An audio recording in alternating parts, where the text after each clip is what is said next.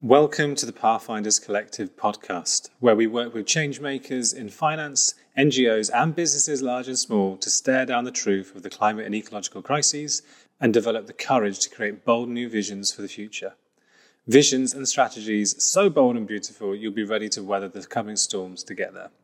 If you'd like to find out more about how to get started, please head on over to www.thepathfinders.co, follow us on Instagram @thepathfindersco, subscribe to our Substack and YouTube channel, and of course, keep listening to the podcast. In this episode, I met with Ben Jack, Director of Common Seas, an organisation on a mission to tackle plastic pollution. This is another area where the reality of the situation is often underreported, so I wanted to find out more about where we really are in order to better engage with possible solutions. Ben is a font of knowledge on the whole plastic pipeline from production to waste and everything in between. Common Seas do amazing work in policy development, education, and also work with researchers to explore the impact of plastics on our health. Ben himself was one of the first people in the world to have his blood tested for the presence of plastic, and what he learned is incredibly eye-opening. I was shocked at the scale of the challenge and the audacity yet again of the oil and gas industry, but also emboldened by the work of Common Seas and the policies they're helping to make happen in the world. So, if you're ready, let's listen to Ben and explore the real problem of plastic and learn what the best solutions for a different kind of world look like. How big of a problem is plastic pollution? Can you give us some kind of examples or stories for scale? Yeah, sure. Yeah, it's a really big problem, in summary. I think it's interesting. It's a problem that it feels like there's been such a crescendo of interest and engagement across society, the whole Blue Planet effect, across government, businesses, and sort of consumers of plastics, that I speak to a lot of people, and there's a sense like it's a problem we're solving, or it's kind of happening. You know, we've seen the bag taxes coming in. Like, actually, this is one that we don't have to worry about anymore. So I'm going to be the usual kind of guy who comes on talking about the environment and give you some doom and gloom scenarios. But also, it's important to recognise that we do have a lot of solutions at hand, and there's a lot of rising and building momentum about this is a problem we can tackle within our lifetimes. In that sense, it's interesting that this is like a problem that's actually happened within one generation as well. Like, when you look back a century ago, plastic didn't even really exist. I think it was in like 1950, we were producing about 2 million tons of the stuff. But then fast forward today, and that has spawned this multi-billion-dollar global industry that's now producing 280 million tons of plastic every year. So it's skyrocketed into our life, and the applications are obviously many and various and extremely useful, adaptable material, which is kind of the reason why it was so good and the reason why it's such a problem. But the challenge is that, despite all of this interest and understanding now of the impacts of plastic pollution, both in terms of environment, society, health, economy, all kinds of other elements of our world, we're still on track to invest a hell of a lot more money into making more of the stuff. So at the moment, over the next kind of couple of decades, plastic production is on track to double. And like, just to give you a sense of like what that means, that's a projected $2.3 trillion being invested into making more of the stuff, right? And if we do that, what that means is that if I was talking to you in 2040, by that point, there'd be 4 times the amount of plastic in our oceans today as there is today, which is just astonishing because, we've all seen those harrowing pictures of beaches and rivers and landscapes being consumed by waste. And to kind of think about that stock in our ocean of quadrupling in 20 years is pretty remarkable. So I suppose, the problem is big in terms of we've got a material that we're still planning on using lots more of. And at the moment, although we have a lot of the solutions that we need to solve the problem, the current kind of commitments that are on the table from governments and from businesses are really barely scratching the surface, I would say. There was analysis done that we were kind of sort of part of or supporting a year or so ago now. And at that point, if you So if you summed up all of the government and business commitments around plastic pollution mitigation, it would get you a total of 7% of a reduction of the projected amount of ocean-bound plastic by 2040. So all of the commitments that we had at that point in the world get us 7% less plastic in the ocean by 2040. So, what that says is we've got a big problem. It's going to get bigger. And what's on the table at the moment is not really addressing it in any kind of ambitious, serious way. So that's 7% reduction in the projection from now. So not 7% compared to now, but based on that investment, you're saying that the growth in plastics, if we take on board the present reductions, we'd get 7% less of that huge number that you just said earlier. Yeah. So this was a study that was essentially the largest single modelling exercise of plastic material flows in the world, and it was conducted by Pew Trust and Systemic, and Common Seas were a thought partner alongside Oxford University, Leeds University, Ellen MacArthur Foundation. And so what it looked at is, okay, what's the baseline of plastics in terms of waste generation and what's entering the ocean and other different parts of the kind of plastic ecosystem in terms of the managed component as well. What happens if we look forward 20 years and we project increasing demand, increasing population, changing uses of plastic, how we think solid waste management systems are going to evolve? What happens then? And then what you do is you kind of overlaid the different commitments from government. So policies around banning new materials, for example, investing in recycling infrastructure, switching into upstream innovation around reuse refill. So you took all of those sort of solid commitments that had been announced, and you then modelled their potential or likely effect on those material flows. And what the analysis said is that based on what's on the table at the moment, based on the kind of hard commitments and plans that are on the table from governments and businesses, when you look at 2040, you put all those plans from today through that model, you get 7% less plastic in the sea. So what sort of policy development have you guys been working on at Common Seas to say to governments, okay, what you're doing is going to amount to 7%. What sort of things do we need to be doing instead? Yeah, well, a lot of it's around emphasis as far as I can see. So we need to do what the science says. We need to do everything. We need to do it as ambitiously as possible, and we need to do it immediately. And in fact, for every year that we delay that sort of total system change around plastic, another 80 million tons of plastic will get into the ocean by 2040. So every year we delay 80 million tons into the sea. So pretty powerful. So we need to do it all. And that means we need, upstream innovation to design out the stuff, and we need downstream innovation to stop the stuff that's being produced from getting into the environment, to the ocean, into our bodies. But again, it comes down to kind of how and where we put the emphasis on in the system. And at the moment, what we're seeing is quite a lot of emphasis on sort of downstream efforts to kind of capture plastic at the end of life.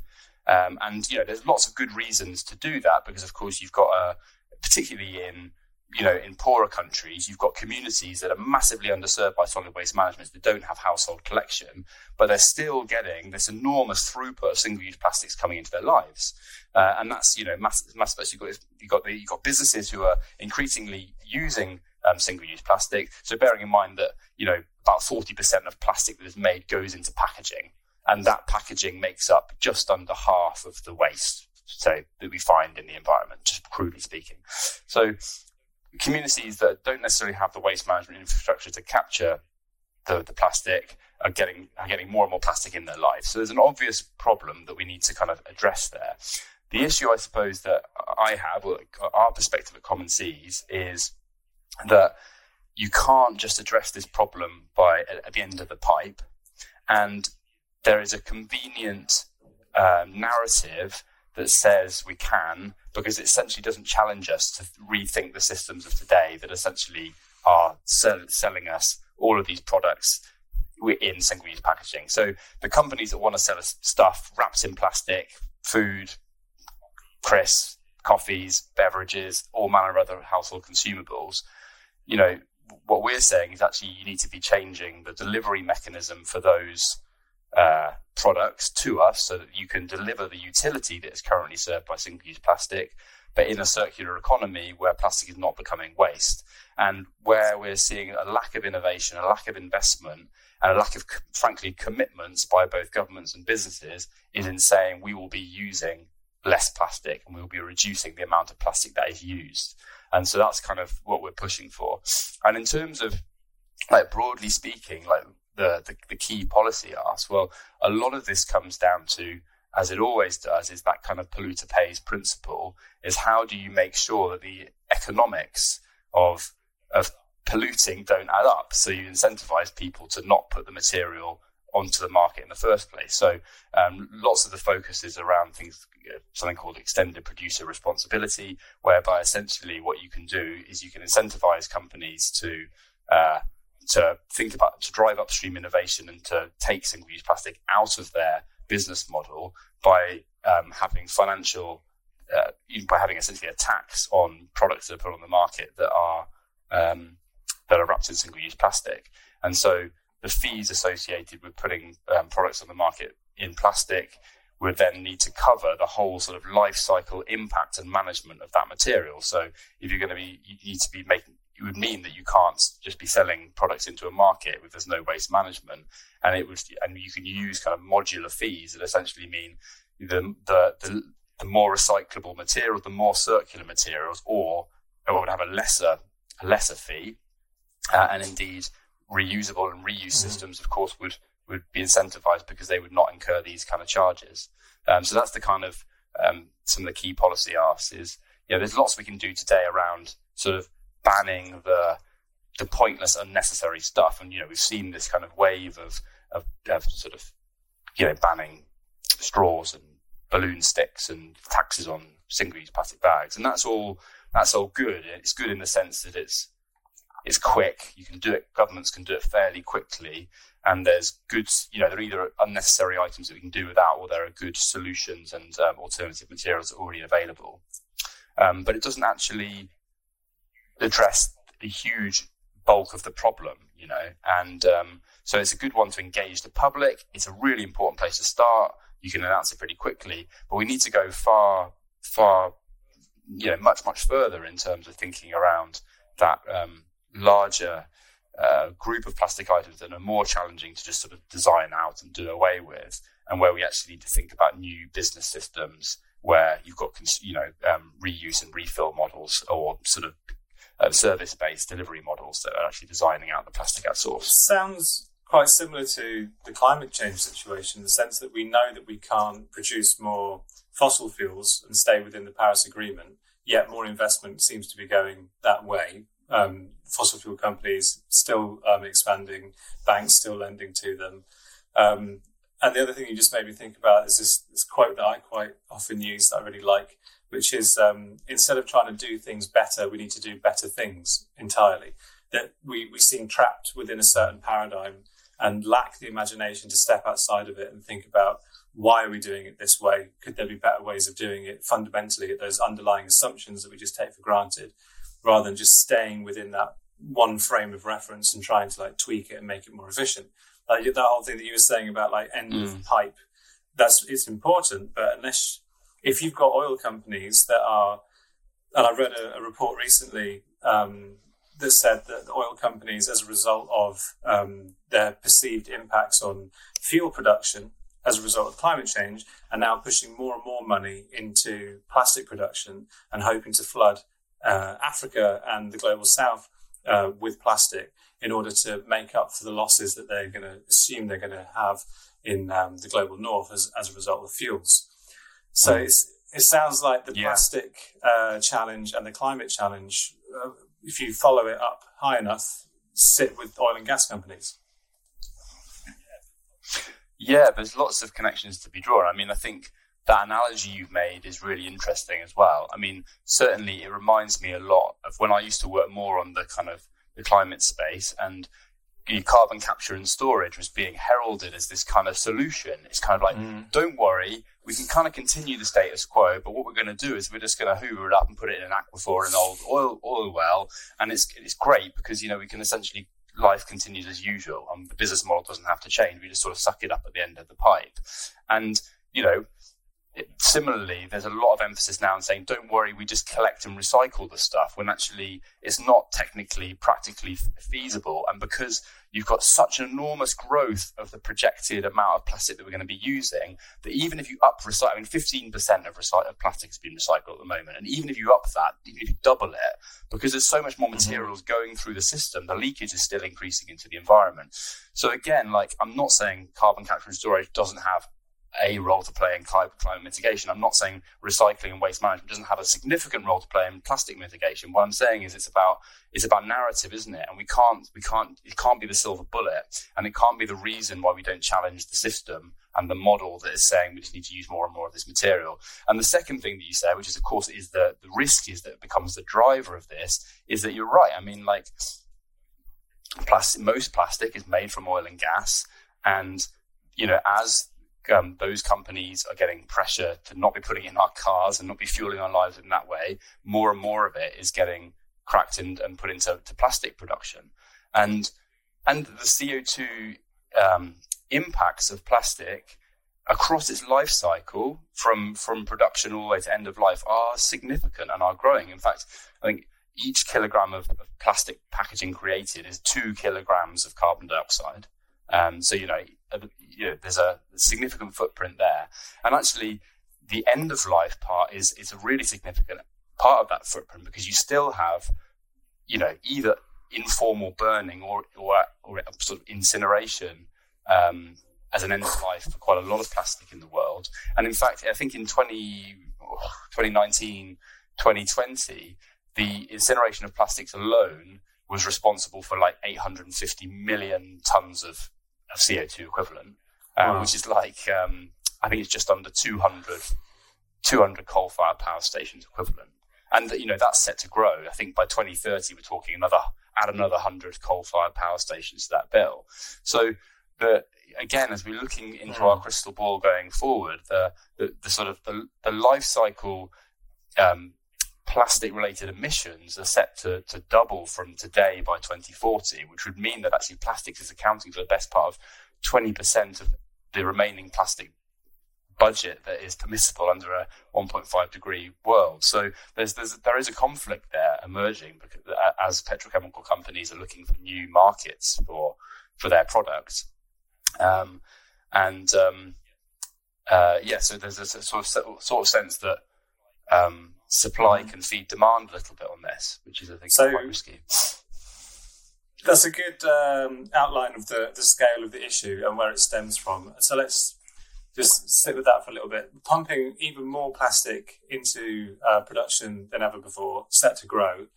It's not only increasing the amount of pollution, it's also increasing the amount of CO2 emissions. But you also mentioned earlier about human health. So what's the relationship between plastics and human health? I mean, if we're going to be swimming in this stuff for quite some time, we're going to be filling the oceans with it, and oil and gas companies are soon going to be trying to pour it all over the global south as well. What sort of impact is that going to have on us as humans and our bodies? Yeah, well, it's a really interesting emerging area of science, and actually, at the moment, Common Seas are. We have a campaign in place calling on the government to ring fence a £15 million portion of our UK R&D budget for a plastic health research fund, and that's a call that is backed by over 80 preeminent scientists and the heads of all the major UK environmental NGOs. And the reason is because, as you say, we are the most exposed species to plastic. Actually, we use it pervades every part of our life, and of course, it pervades every part of our natural world now, from the deepest sea trench to the top of Mount Everest. We're finding plastic particles, and because we're surrounded by the stuff, and because the things that we eat are surrounded by the stuff, there's lots of routes now for plastic to be to get into our bodies. In fact, we're probably ingesting about 50,000 pieces of plastic so eating about 50,000 pieces of plastic a year, and probably breathing in another 25,000 or something like that. It's in our food. So that gets into our food from like the materials that we wrap our food with. It gets into our food from things that we eat being exposed to plastic. So fish, mollusks, those kind of things. But it's also getting into our food now. We've got evidence of micro and nano size, I think more on the nano scale, nano size bits of plastic getting into the edible parts of lettuce and wheat and a couple of other crops through root uptake. So actually there's new pathways emerging into our bodies, which is pretty bonkers. Root uptake? What, the soil? Yeah, as in microplastics in our soil being absorbed into edible parts of food by the plants. And so that's another route of plastic into our bodies through ingestion. So, and we're only now beginning to scratch the surface of the sort of the nano size part of the scale. Like all those figures I gave before about particulate exposure, that's kind of microplastic. But when you start looking at nano, these are the more prolific and more sort of insidious potentially. So that's the first thing to say around the health, because we're exposed to it, a lot of it. And remembering that growth curve of plastics, that that journey we're on, is that, we're exposed to that much today. Imagine, what are we exposed to in a world where we've increased plastic production by 40% in the next decade, for example? So we also know from animal studies that if you expose animals to sort of fairly high levels of microplastic, then you'll find it in their liver, in their bile, in their cerebrospinal fluid. We also know from other kind of studies that, people who have silicone implants or hip replacements and knee replacements, that plastics that are shed from there can migrate around the body. So I think about 15% of hip replacement, people who've had hip replacements will have plastic particles in the liver and the spleen. And in fact, I mean, one of the most, interesting and surreal moments of my kind of career was traveling over to Amsterdam, where we're working with researchers over there, to be amongst the first people in the world to have my blood tested for plastic, and to be one of the first people to find high production polymers in my blood. So going back to the kind of the health picture, essentially there's kind of three main concerns, right?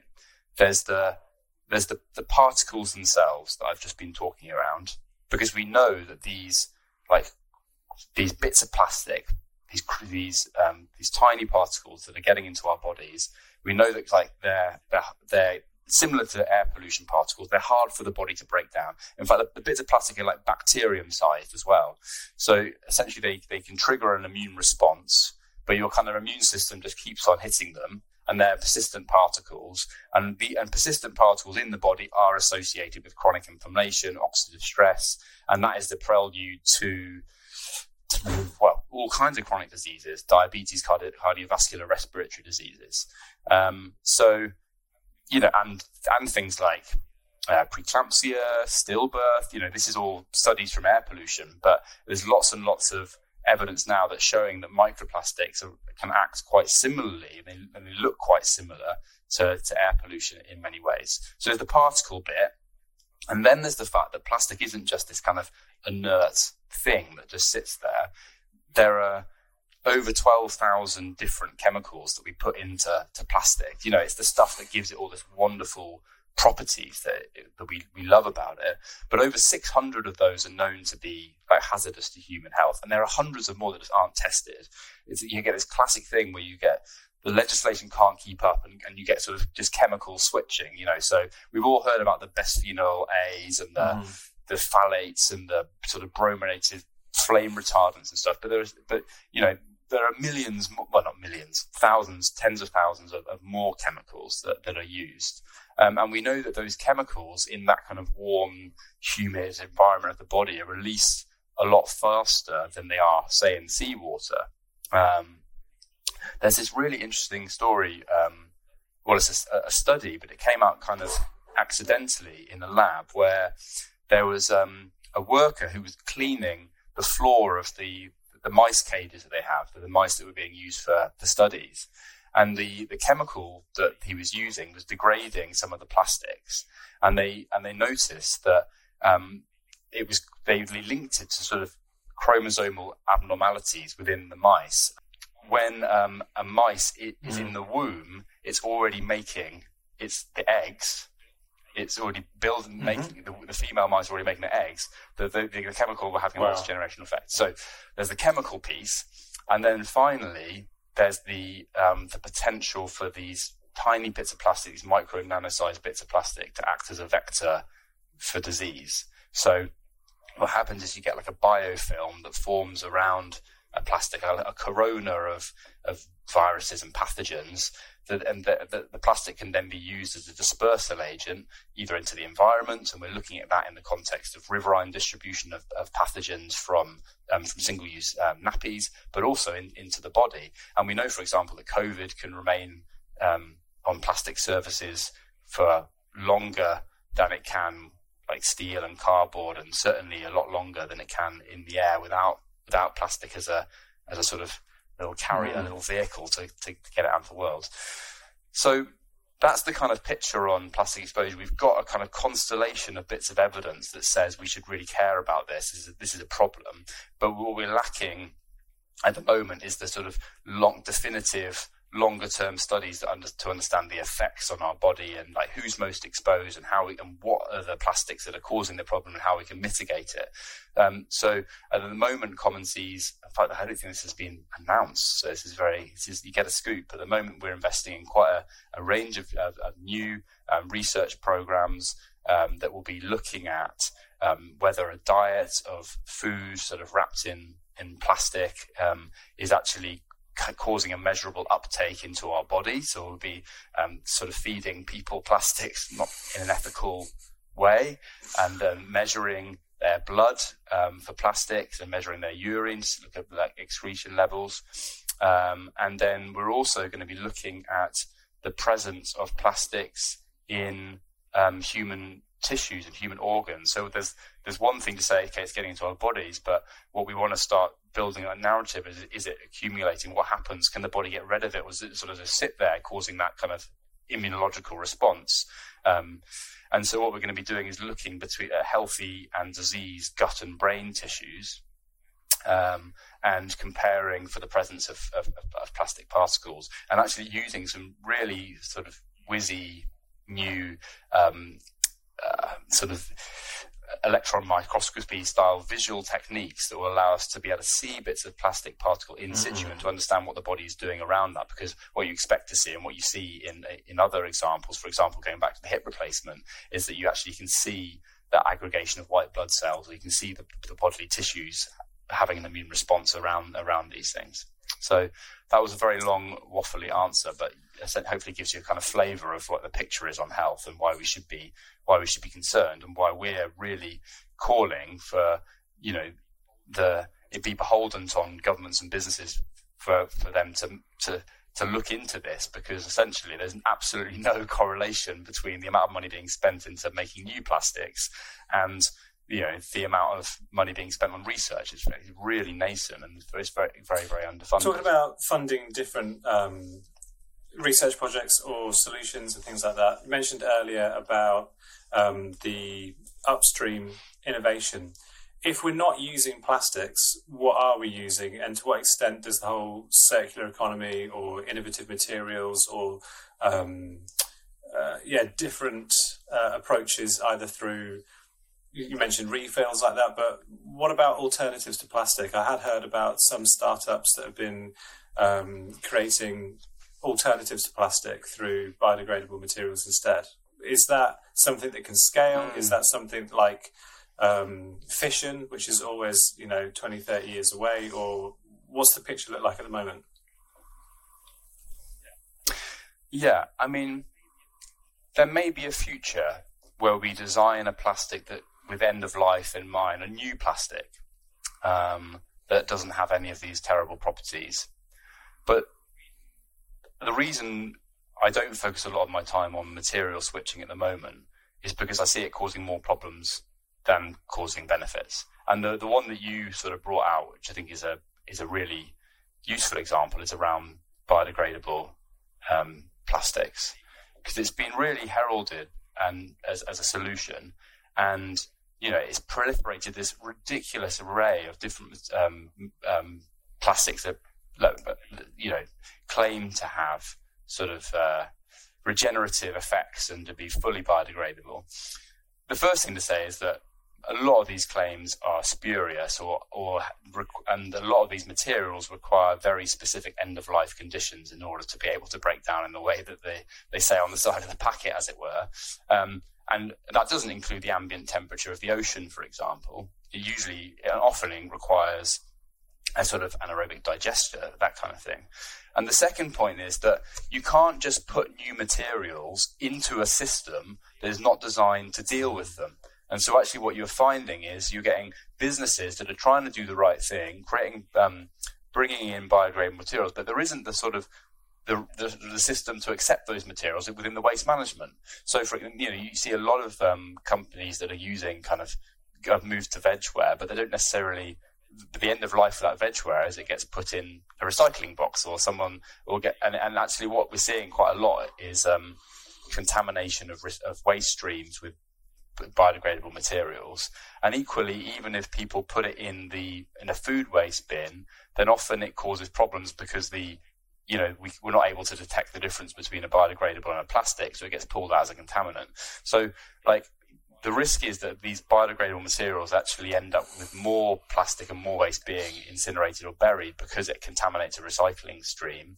And it actually just confuses the hell out of people because people are trying to do the right thing, but actually biomaterials don't. And the classic one was the sort of oxo-degradable plastic that was promoted for quite some time, although now is being banned. But that just sort of breaks down into tiny microplastics. So you're just accelerating the degradation into microplastics.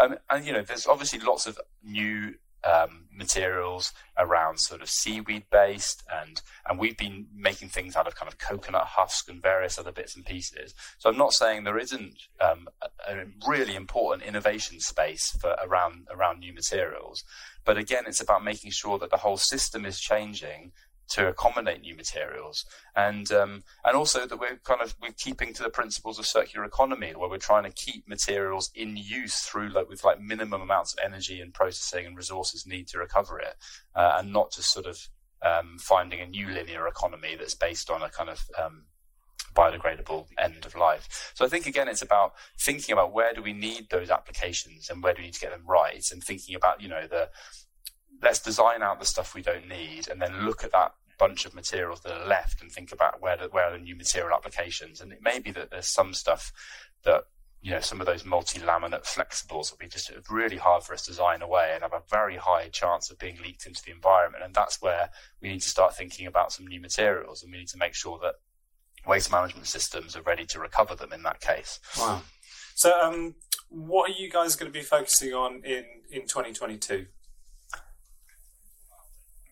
Wow, there's a question. I should be able to really give you a super crisp, definitive answer because we've just been sort of finalising all of our budgets and plans. Well, one of the things that we're going to be focusing on is this call for the UK government to allocate 15 million towards plastic and health. That's a key campaign. It's also one that people can support us in. We have a petition on change.org that we're trying to get signatures that we're going to take to number 10 as part of our ongoing work there. And we'll have sort of a few exciting science announcements and campaigns for people to get involved in next year based on a couple of new papers that are going to be coming out of our health research. In fact, probably 2 or 3 major publications next year on plastics and health. We're also going to be stepping up our work to support governments to sort of deal with this complexity, particularly thinking about lower income countries. We've done quite a lot of work. We've spoken to around 26 different sort of low middle income country governments, and what we sort of find is a big acknowledgement of the problem, but often a lack of data, technical capacity and resources to create these kind of holistic national strategies that consider the life cycle of plastics. In fact, about 70% of the most polluting countries don't have a holistic national strategy on plastic bags or even anything close to it. And so we're going to be working to support countries to develop a baseline to understand the likely projected characteristics of the plastic pollution in their jurisdiction and to develop evidence-based policy responses. And we're going to be doing that as the world kind of builds up to UNEA, the UN conference in March next year, where we hope that there's going to be a mandate for a global treaty on plastics. And a key part of that is making sure that at a national level, countries and national and a corporate level, we can actually start having the checks and balances, so consistent monitoring and reporting tools for governments on plastic to make sure that we can aggregate country efforts to understand how we're meeting a new, hopefully, international target for driving down plastic waste and pollution. So that's another key thing. The other thing is that we've been working in our sort of place-based projects. We've got teams in East Java, we've got teams in the Maldives, we've got teams in the Cyclades in Greece, and what they've been doing is really innovating around, okay, what are the systems that actually can enable a policy? So it's all very well for a government to say we're going to ban the stuff, but we've seen loads and loads of these bans. In fact, Bangladesh, I think, first country to ban a bag, I think, and, being pulled through the High Court because of implementation is so hard. And so actually you need to have you need to have scalable business systems. You need to have the new materials. You need to have the circular systems ready, so that actually you can be effective in driving down policy, because essentially consumers can still get what they want and the wheels of the economy can still turn, but without the harm. And so what we've been focusing on is actually demonstrating some of those solutions in different contrasting geographies. We've got very different characteristics of the problem, the solid waste management, the sort of use and disposal of plastics. And now we're consolidating all of that into tools that will allow them to scale. And that includes, for example, a sort of ESG social reporting tool for hospitality businesses, where they can get a baseline on their plastics. They can create a sort of a plan and targets for how they're going to reduce. And there's a whole kind of set of like learning materials, mentoring, coaching that will allow them to adapt effective solutions for their business. So we've got some exciting things on that front as well. I suppose the other piece of that, which we've not really talked about, is the educational side of what Common Seas does. And this year we started by creating the biggest suite of educational materials aligned to the UK curriculum on plastics and a circular economy, all free, downloadable from our website. Please go and use them. They've been used downloaded about 50,000 times so far. And now we've turned our attention to how do we sort of set up schools to be these places where young people can really build confidence in and leadership skills around solving the problem of plastic, so that they're motivated and have the kind of moral courage to then take it on in their communities and in their lives, really recognizing this is a multi-generational problem now, and we need to start preparing the next generation.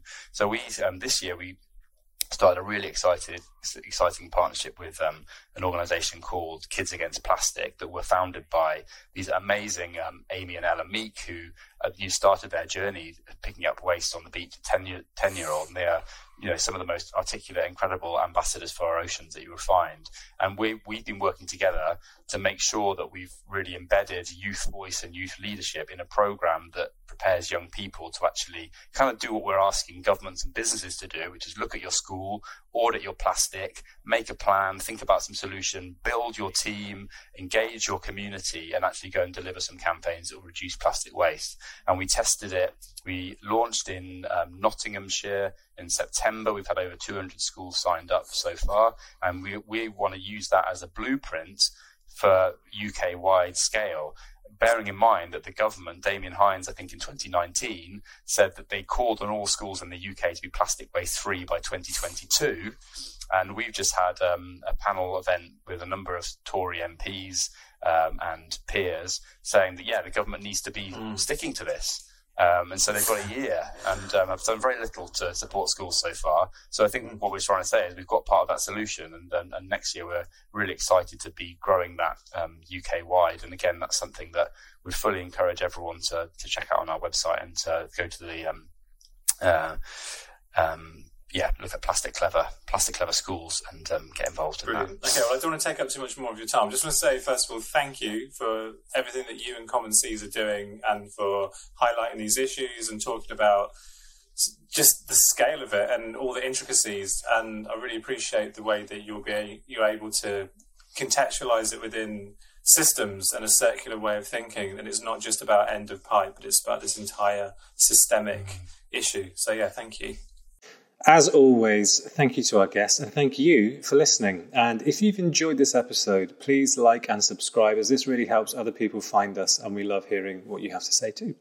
Remember, as scary as many of these topics are, the future hasn't happened yet, and we do still get to choose the best paths to take. So stay tuned, keep sharing and keep believing. Positive tipping points are coming. We just need to keep on finding new paths to reach them. Thanks again for listening, and I'll see you in the next episode.